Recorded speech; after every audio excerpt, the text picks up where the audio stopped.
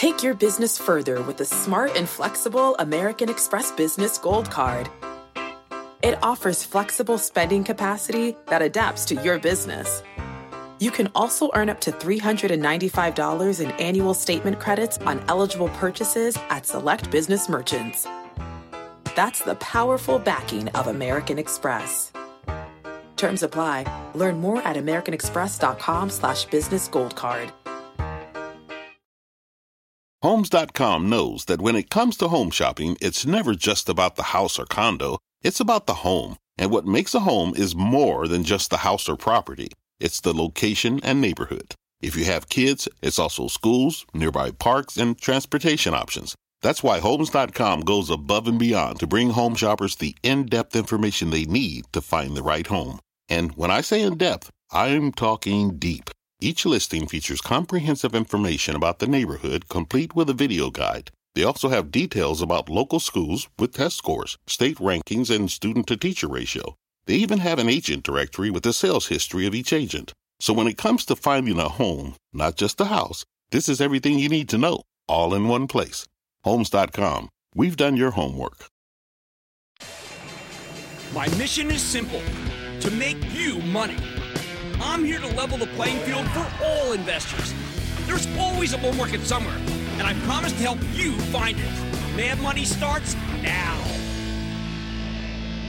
Hey, I'm Cramer. Welcome to Mad Money. Welcome to Cramerica. Other people want to make friends. I'm just trying to make you some money. My job is not just to entertain you, but to educate you. So call me at 1-800-743-CNBC or tweet me at Jim Cramer.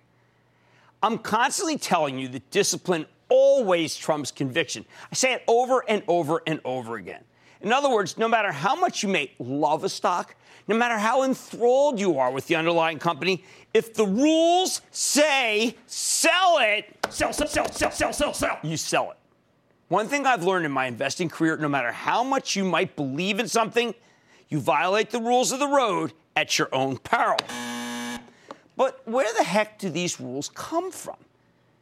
It's not like they were handed down from on high and carved into stone tablets. They're not like the laws of physics. You can't just deduce them from observing the way the market works, the way you can do, say, gravity. No, the rules come from experience, in particular my experience. I've spent nearly 40 years in this business. And in that time, you better believe I've learned some powerful lessons. In many cases, I learned them the hard way. And because I don't want you to repeat my mistakes, because I do want you to have the benefit of my whole career, tonight I want to lay out some of my most important rules for investing, the stuff I really live by. Now, some of this stuff may seem basic, but again, you forget the rules at your own peril. Back at my old hedge fund, where I labored for a long time, I'd occasionally convince myself that it was okay to make an exception, to have a cheat day, to ignore my discipline just this once for some reason that seemed compelling at the time. And whenever I broke my rules, well, let's just say I got burned. It's like that old joke about the guy who goes to the doctor and says, Doctor, it hurts when I stretch out and shake my hand around. To which the doctor replies, then don't do that. So what exactly should you be doing or not doing, as the case may be? Let's take down my most important rules for investing, starting with number one. Bulls make money, bears make money, and pigs, they get slaughtered. Look, I say this all the time because so often in my career, I've seen moments where stocks went up so much that people were intoxicated with their gains. Of course, they thought they were geniuses too. However, it's precisely at this point of intoxication that you need to remind yourself not to act like a pig. I first heard this phrase on the desk of the old trading desk of the legendary Steinhardt partners. I'd be having a big run in some stock, and the legendary Michael Steinhardt would tell me that I'd made a lot of money, perhaps too much money. Maybe I was being a pig. I had no idea what he was talking about. I was just grateful that I caught a major gain. Of course, not that long after, we got a vicious sell-off, and I gave back everything I made and then some. That's when I enshrined the bulls make money, bears make money, pigs get slaughtered thesis as one of my rules. And now it's so deeply ingrained that I've got a barnyard full of sound effect buttons to tell the whole story, as I just did. The bull, the bear, the pig, and of course the guillotine. Just to be clear, bulls don't have a monopoly on piggishness. The exact same idea applies to investors who press their bets too aggressively on the short side. We've had some major declines over the years, but other than the dot-com burst in 2000 and then the financial crisis in 2008, 2009, systematic risk, most stocks did bounce back pretty quickly. And at this point, you've made a killing if you went long at the lows of 2009. But if you stayed short, if you were a pig who got greedy betting against the market when it was going down, you got slaughtered. Of course, it begs the question, how do you know when you're being a pig? Look, allegedly, there's no such thing as stupid questions, only stupid answers. But honestly, you don't need me to tell you when you're being a pig. If you didn't feel greedy when we hit an all-time high on the NASDAQ in 2000 after a 3,000-point run in almost no time flat, you don't need an investment advisor. You need a psychiatrist. If you took profits, you sidestepped a huge decline. If you let your winners ride, you lost a fortune. The financial crisis is even more stark. If you were walking around owning a huge amount of stock in 2008 as the banks started dropping like flies, you were beyond piggish. Why is this rule so important? It's simple. One of my chief goals is to help you stay in the game.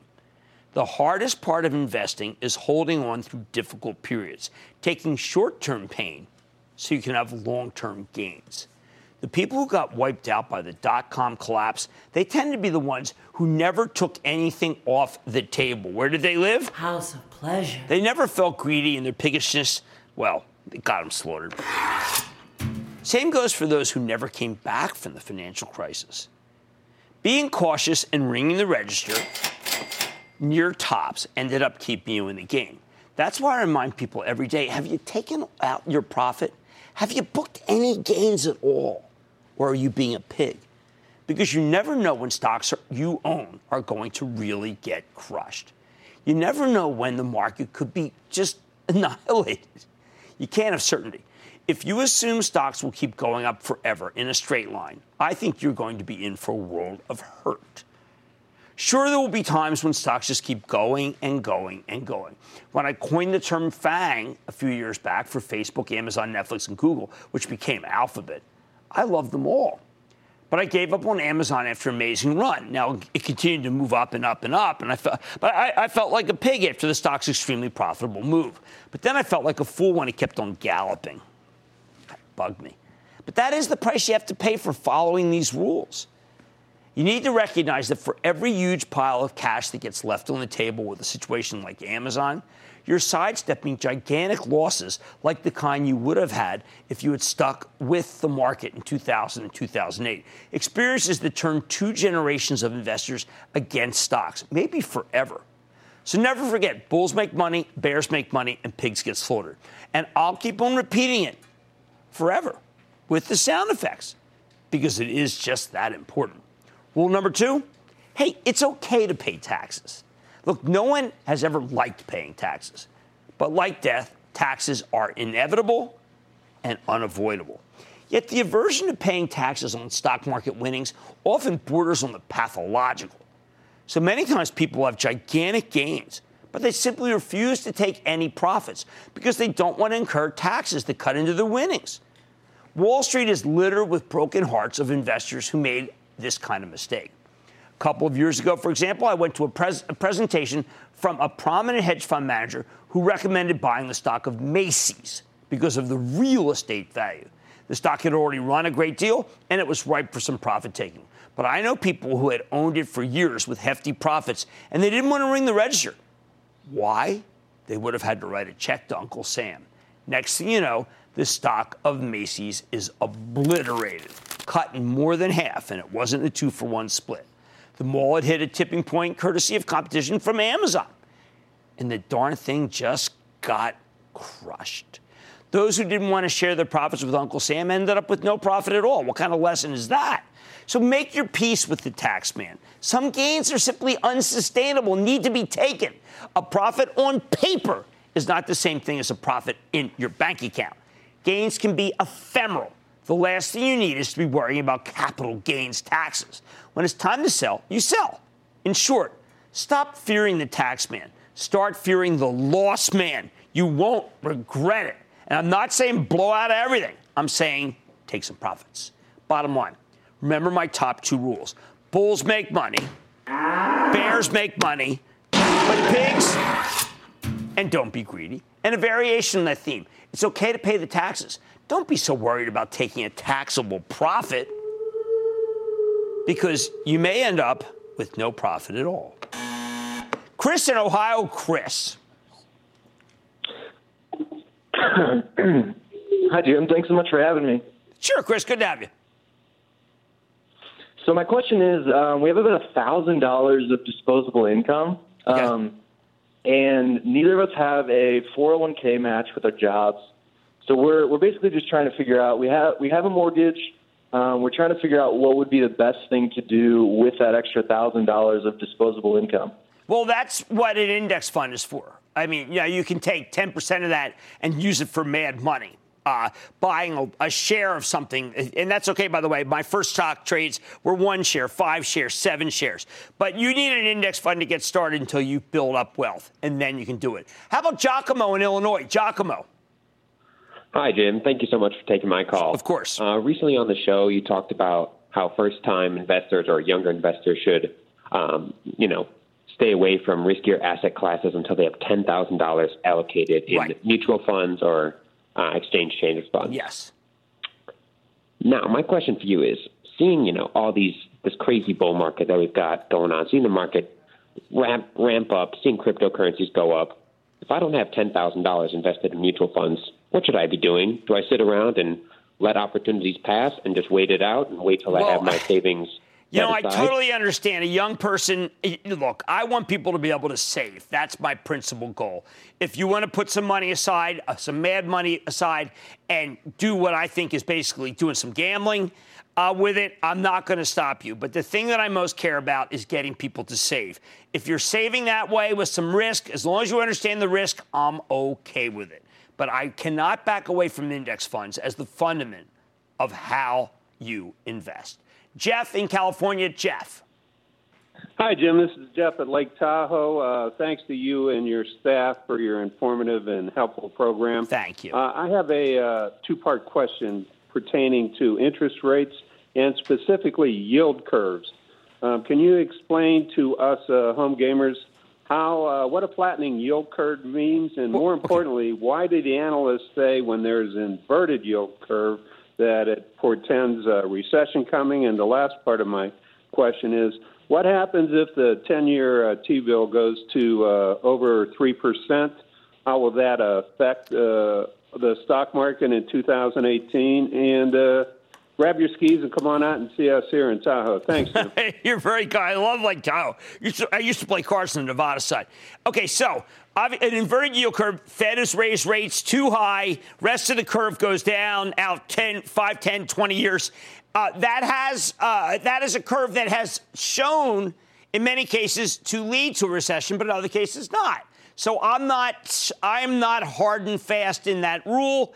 I do think that as rates go up, business does slow. That's undeniable. But we are at such a low rate and business is so strong that we can afford it. Mike in California. Mike. Good afternoon, Mr. Cramer. Mike. Listen, 2 things. One, first, thanks for taking my call. Number 2 is thanks for leading us 9 to 5ers down the right path to this little extra money. That's all I want to do. Thank you. Here's my question to you. I know you're in a hurry here. No, I'm fine. It's concerning dividends. Yeah. Just want to know, do you take the money and put it in your pocket, or do you put it back in the stocks? And if you do, how do you make that work, and how do you set that up? Okay, you got to do dividend reinvest. Just have to do dividend reinvest. It's just a checkoff, basically, but you have to. My charitable trust, we're not allowed to. Got to give the dividends away. It has always hurt the performance. I always tell club members, please reinvest. Just take that money, because there's nothing like the compounding, the great compounding that you get, particularly with stocks that have good dividends. All right, remember my first 2 rules. Bulls make money, bears make money, and pigs get slaughtered. Please don't be greedy. Please be disciplined. And don't be afraid to pay the tax man on profits you earn. It's a lot better than riding things to losses. Takes them off the table. Much more mad money ahead. I'm putting my nearly 4 decades of experience to work tonight, counting down the most important rules for investing to help you navigate the market. Stick with Cramer. Don't miss a second of Mad Money. Follow @Jim Cramer on Twitter. Have a question? Tweet Cramer. #MadTweets. Send Jim an email to madmoney@cnbc.com or give us a call at 1-800-743-CNBC. Miss something? Head to madmoney.cnbc.com.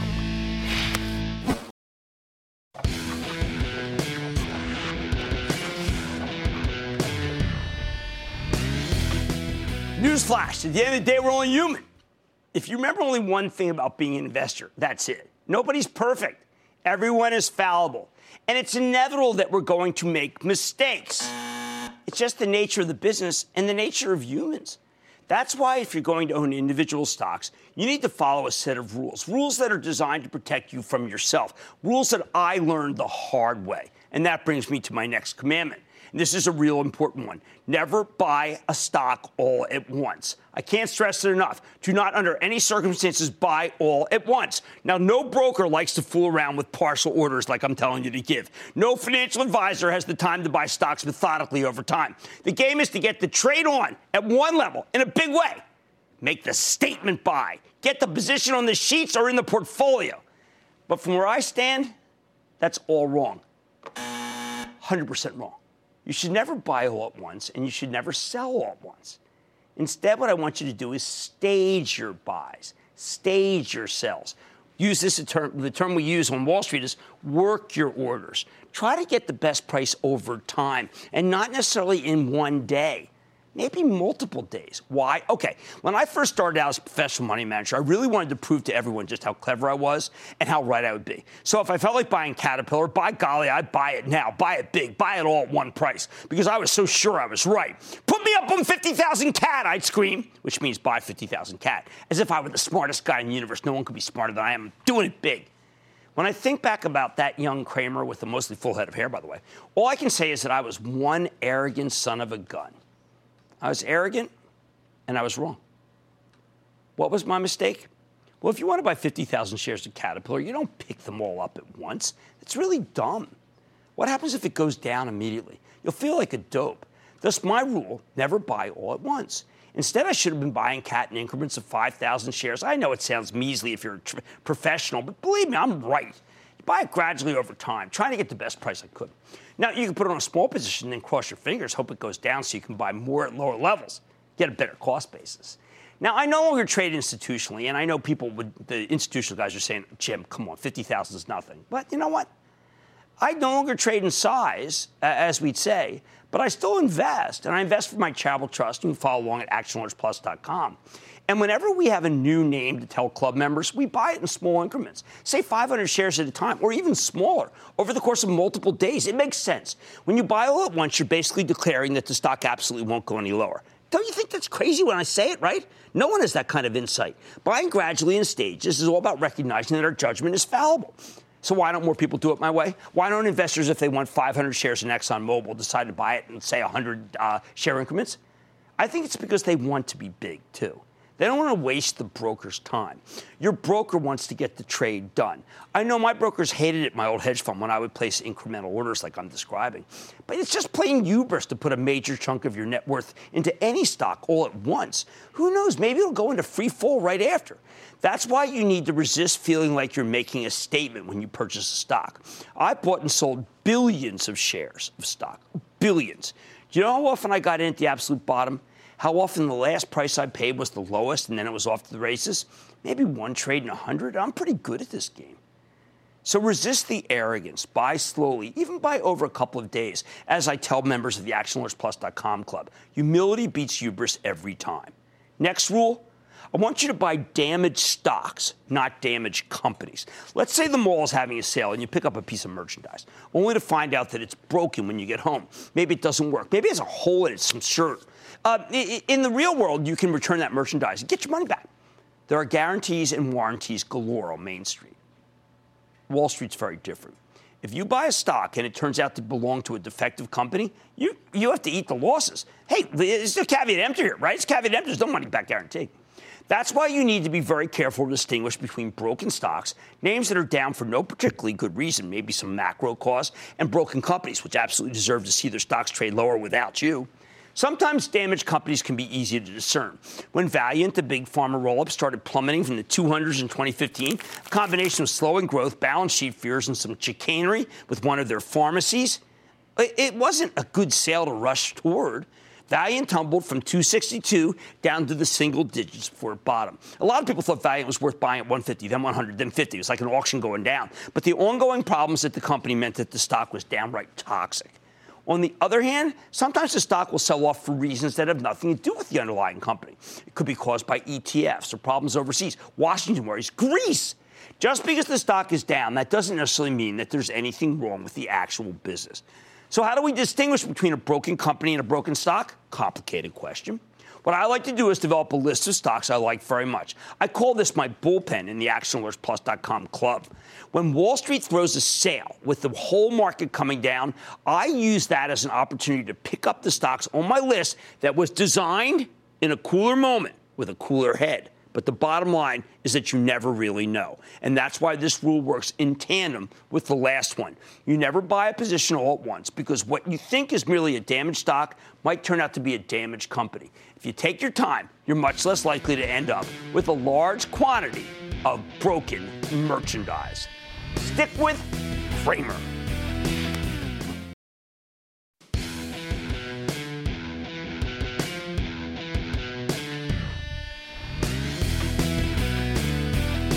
If you want to build a portfolio of individual stocks, a big if, since there's nothing wrong with getting all of your equity exposure from a cheap index fund that mirrors the S&P 500, you got to be rigorous about it. Which brings me to my next rule. Do the homework. Listen, growing up, my kids hated doing the homework. They thought it was punishment. Sometimes when I looked at what they were studying, I have to admit that I found it pretty easy to sympathize with their point of view. What's the relevance of most things they teach in high school? How will it help you later in life? Why even bother? Of course, that's a terrible attitude. I just really should take that back. But as a parent, I'd always encourage my kids to study because you never know what you'll turn out to be interested in later in life. But I bring this up because I think that many of you have the same attitude to the homework you need to do for stocks. You suspect it might be just as irrelevant to your portfolio as schoolwork seemed to be to my kids. When I tell people that they need to listen to the Starbucks conference call, for instance, which is really a good one, or they know what the analysts are expecting for Netflix, which is always about subscriber growth, if they're going to own these stocks, they don't want to hear it. They think I'm being a scold. They just want to own them. They don't want to do anything. When I remind people that doing the homework means listening to the conference calls, reading research reports, they really want no part of it. They look at me as I'm some sort of old-fashioned teacher, a schoolmarm, who's asking for way too much in this busy 21st century world. But that's just plain wrong, people. Owning stocks without doing the proper research, I regard it as just plain lunacy. You never want to do that. They know nothing! But people still do it. And they do it for a couple of different reasons. On the one hand, there's the buy and hold school of thought. The idea you don't really need to keep track of what's happening at the company because you're in it for the long haul, as if that somehow makes it all okay. On the other hand, you got people who just don't have the time to be that diligent. For those of you who don't have the time, I got the solution for you, okay? Either get someone else to manage your money or do the smart thing and invest in a low-cost S&P 500 index fund. If you can't devote a few hours a week to your portfolio, you really shouldn't be messing around with stocks. But it's the buy and hold premise that's a lot more pernicious. Back during the 1990s, buy and hold became the be-all and end-all of investing. You know what? I am just going to hold on to that CMGI. You got to look that one up. You got to Google it. Because it has got to go back to 100 where I bought it. Oh, man, I could substitute vertical net. I got 100 companies I could put in that sentence. Yep, the experts say that if you hold things for the long term, isn't everything supposed to work out for the best? Of course, this philosophy took a real blow during the financial crisis when so many people who practiced buy and hold got wiped out. That's why I've always been evangelistic for buying and homeworking. What is the homework? Before you buy a stock, you should listen to the conference calls. You have to. Okay, that's the minimum. You can go to the company's website. You can read the research. Read some news stories. Google the darn thing. Everything's available on the web. Everything. You have so much more available now, so much more knowledge that there really is no excuse. You aren't up there begging at the Goldman Sachs library for some microfiche statements from 3 months ago. You remember those like plastic sheets? Well, that was ridiculous. You got all this stuff right at your fingertips. But if you fall back on the buy and hold strategy for any group of stocks and don't pay attention, I can assure you that you'll be soundly beaten by professional managers with good track records who are actively searching for high-quality stocks all the time. More to the point, I'm quite certain that any index fund can beat someone who does no homework. It's not a strategy. It's just being lazy. The next rule is another essential that I harp on constantly. Diversify, diversify, and then diversify some more. Always be diversified to control risk. Listen, I'm a firm believer in the idea that if you control the downside, the upside will indeed take care of itself. And controlling the downside means managing risk. What's the biggest risk out there? Sector risk.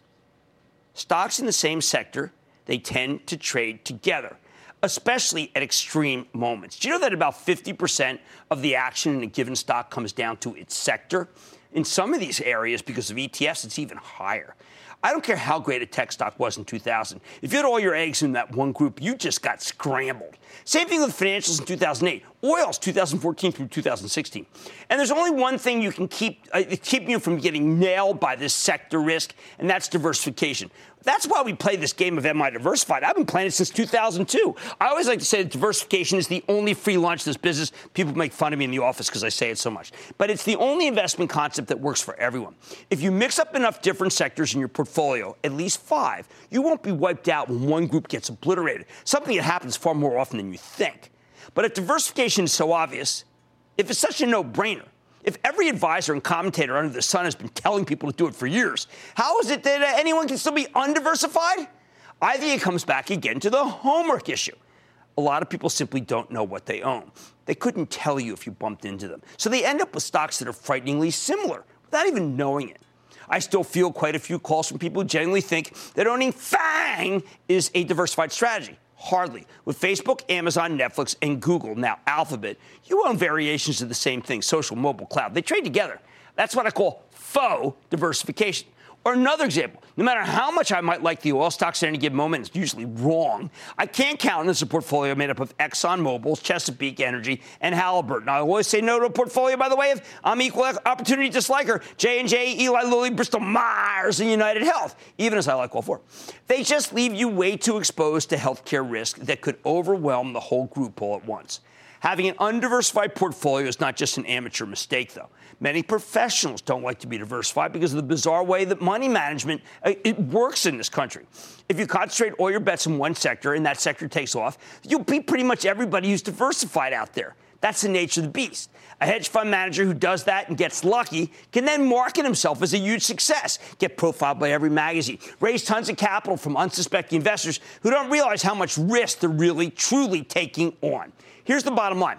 Whether you're an amateur or a professional, you always need to do your homework and keep your portfolio diversified. It may not be exciting, it may not be sexy, but this is the kind of routine maintenance stuff that protects you from monster losses down the line. Mike in South Carolina. Mike!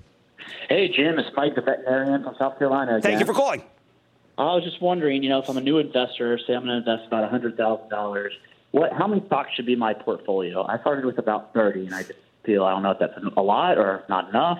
Well, I would tell you that after 10, you're kind of a mutual fund. Now, look, if you're a real stock junkie like I am, you can take on a lot more. And if you have help like I do for the Action Alerts Club, then it's really not that bad. But 10 is about the maximum that most people can do. So don't do more than that because you won't be able to do the homework. Let's go to Roberto in Texas, please. Roberto. Hi, Jim. Hey, booyah. Booyah. It's a great day here in America. I just had a question about, because I'm a new investor. I'm 29. I got about a small amount, about $1,500, and I'm wondering how I should invest it in either an index fund for S&P an 500 ETF? index fund, plain and simple. 1,500, first 10,000 index fund, no matter what. Then you can start doing some mad money. Don't forget, index funds keep you diversified. And we like to diversify. Sure, homework isn't fun, but you know what? Losing money's worse. You want to avoid monster losses. Homework and diversification are key. So stick with Cramer.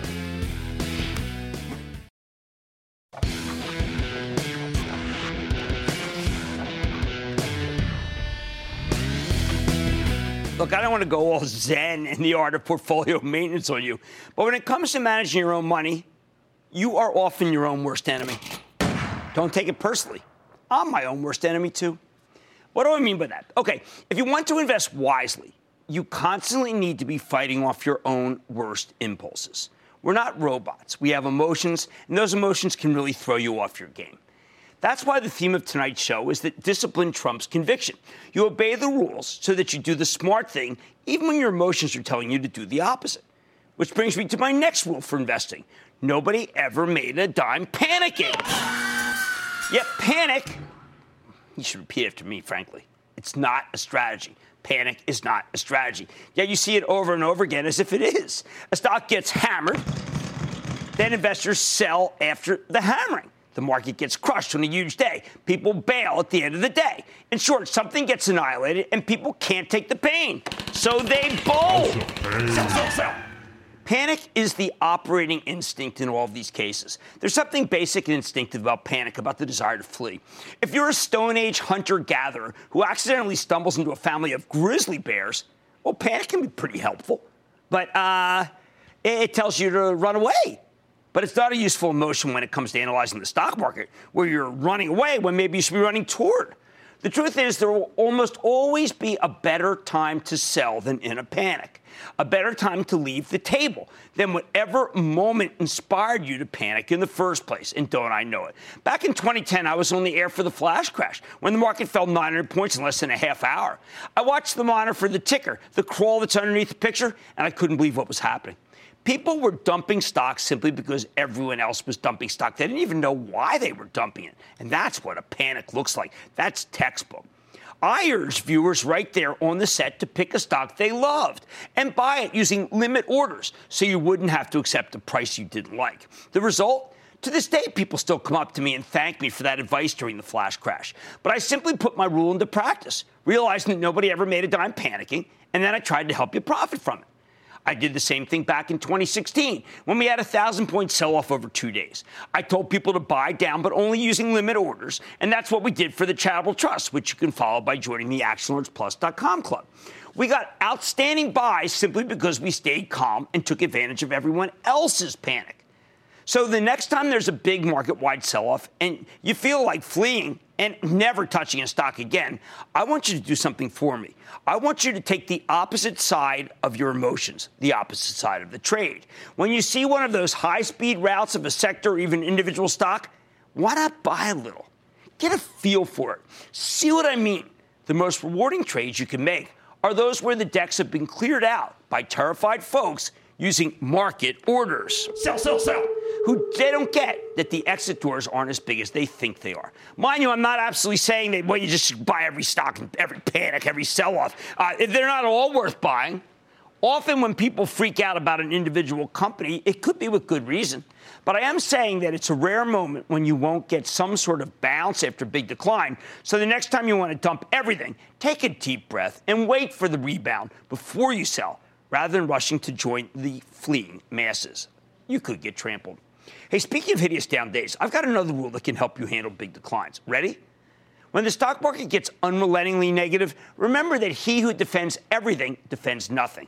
Now, it was true when Frederick the Great said it 250 years ago, and it's just as true now. Granted, he was talking about battle plans, and we're talking about portfolio plans, but the point stands. So he who defends everything defends nothing. What exactly does that mean? It's about how you evaluate your holdings. When the market's flying and many stocks are in bull market mode, you don't need to worry about most of your positions. More exposure to the bull, the better, right? But when things get more difficult, when you're on the defensive, you need to recognize that many of the stocks you bought during better times might not fit the new environment. In short, when the economy's slowing and the market's getting slammed, you can't hang on to everything you might want to own. If you try to defend all of your positions in a market that turns against you, that's a recipe for you to get blown out of the stock market. And when I say defend, I mean you can't treat a declining market like it's a buying opportunity in every single stock in your portfolio and you just keep chipping away. If you do that, you'll quickly run out of capital. Anyone would, leaving you unprepared to buy more if we do go lower, maybe even appreciably lower. Yet, when the market gets negative, you need to get more selective, focus your efforts. That's why I rank all my stocks at all times for my ActionAlertsPlus.com club members. Ones are stocks that I buy right now. Twos are stocks I buy in a weakness. Threes are stocks I'd sell, maybe into strength. That way I'll know which stocks I should defend when things get tough. I make this plan not in the heat of battle. And then I know which ones to cut or use as sources of capital to buy the ones. Let's say tech's getting hammered, but you think it's going to rebound. It's important that you don't try to hang on to the whole complex. Pick the best tech stocks that you'll want to buy into weakness. Toss out the rest to raise cash. Use those newfound cash reserves to buy the stocks of higher quality tech companies at lower prices. That's right, the non-essentials, the ones that have no catalyst and you only own because you wanted exposure to a bull market, they get the heave-ho immediately when things turn bearish. Jim Cramer, who worked with me for years at my old hedge fund, used to call this circling the wagons around your best names. The first few times you do it, you'll curse yourself because you might end up slaughtering stocks that you've owned for quite some time. But eventually, after you experience a number of rough markets, you'll realize just how valuable this process is because over time, you'll end up with great cost bases on the stocks you really like. The bottom line, great investors know how to ignore their emotions when those emotions get in the way of making money. So the next time the market gets slammed, don't panic. Nobody ever made a dime by panicking. But also don't double down just with your eyes closed and the whole portfolio into weakness. Vicious negative markets can give you buying opportunities, but you need to focus your capital on your absolute favorites rather than chasing bargains in lower quality merchandise when it turns out they weren't bargains at all. Rich in New York, Rich. Hi, Mr. Cramer. It's a pleasure. How are you? Could you please explain? I'm good, thank you.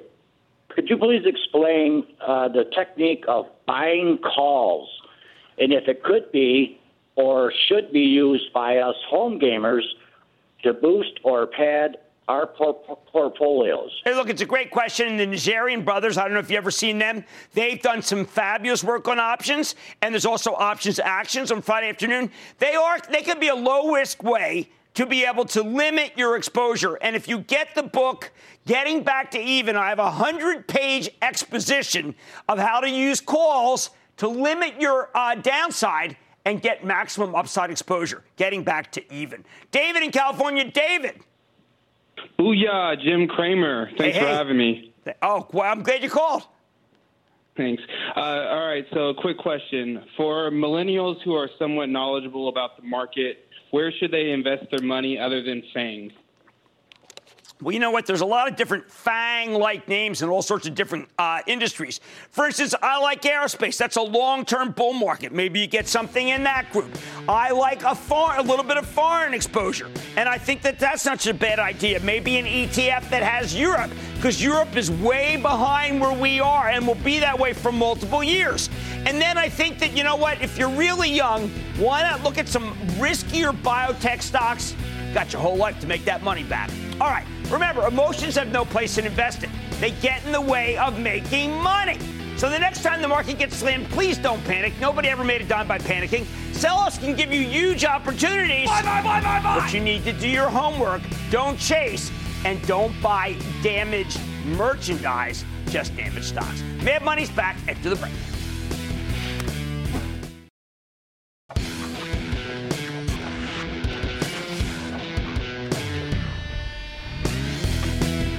Welcome back to tonight's Check Yourself Before You Wreck Yourself edition of Mad Money. I'm a big believer in the idea that once you get some money saved up, you are in control of your financial destiny. But that also means you need to be very careful because you're the one with the most power to derail your financial future.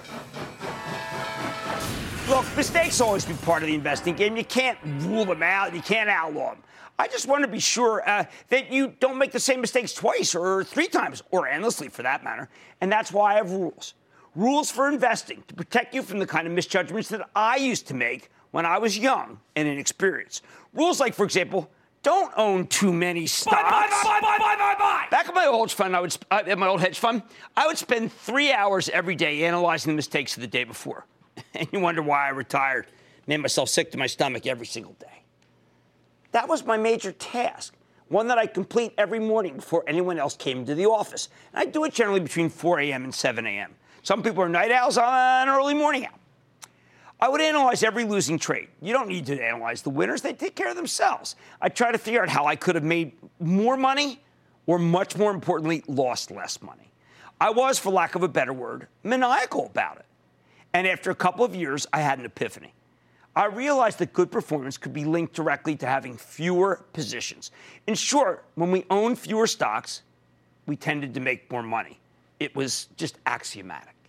And that's why, ever since, I won't buy a stock without first taking a different one off the table. And I try to do that for my charitable trust, which is the only way you really can do it these days.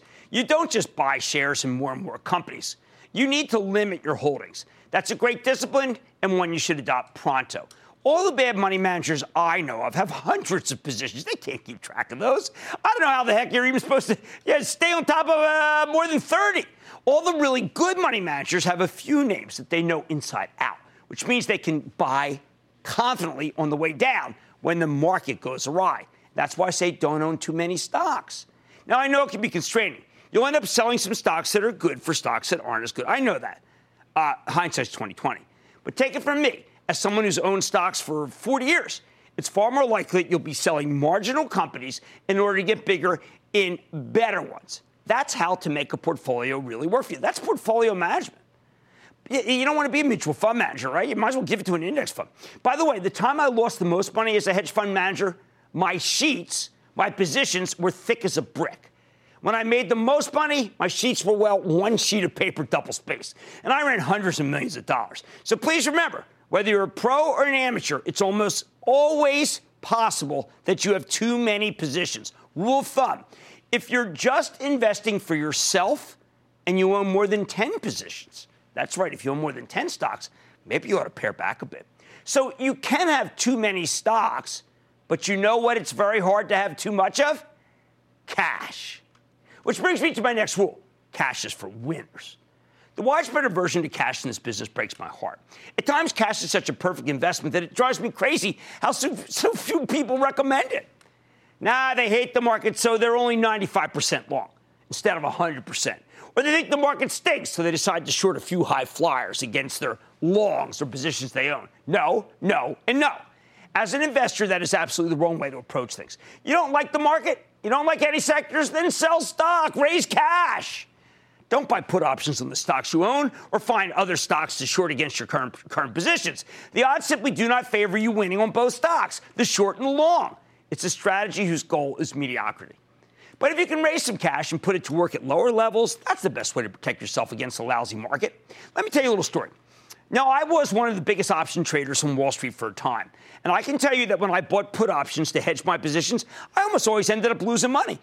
When did I make money? When I bought put options to profit from low-quality companies that were going to have, I thought, shortfalls, or stocks that seemed hopelessly overvalued versus the fundamentals. If you dislike the market, you don't need to bend yourself into pretzels to hedge against downside risk, though. Just sell some stocks and go into some cash, which is literally short-term treasuries of the less-than-a-year variety. People start talking about how little cash earns, although it's sure earning more than it did a while ago. Or they say, can't be in cash, that's for losers. No, cash is for winners, especially if you think there's a major disaster ahead or the market's going to have a prolonged sell-off. Now, I grew up in a different time. I only shorted when I had an edge. I can't short it all right now by contract, not even for the charitable trust. But back when I could, I didn't short stocks for the sake of having some shorts on against the longs. I don't care about not having enough exposure. I care about not losing money. So if you don't like the market, if you think there's nothing compelling to buy into any weakness, I suggest that you sell stock and raise cash. Go sit on the sidelines. Nothing wrong with that. Wait for the situation to improve. Believe me, it's never the wrong call when you don't like the tape or you can't find anything that truly makes sense for you. The bottom line, always be careful not to own too many stocks and not to have too little cash. Stick with Cramer.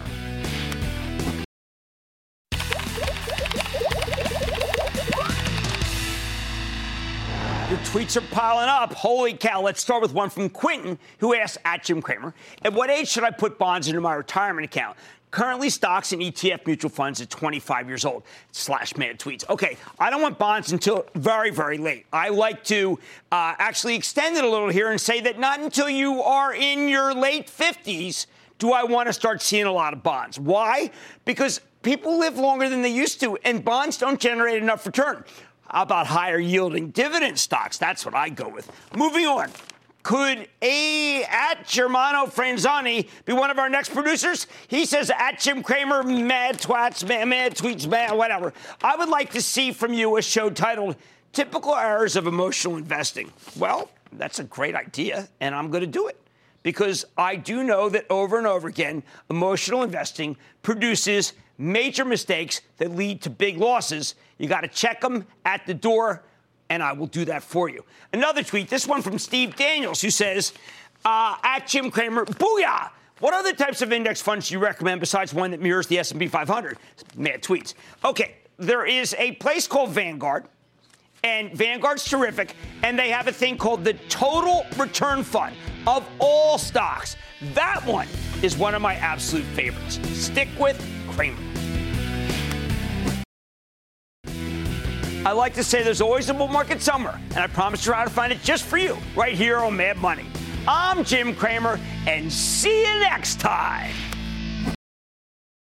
Imagine you're on a John Deere mower with a smooth ride, intuitive controls, and attachments for every season.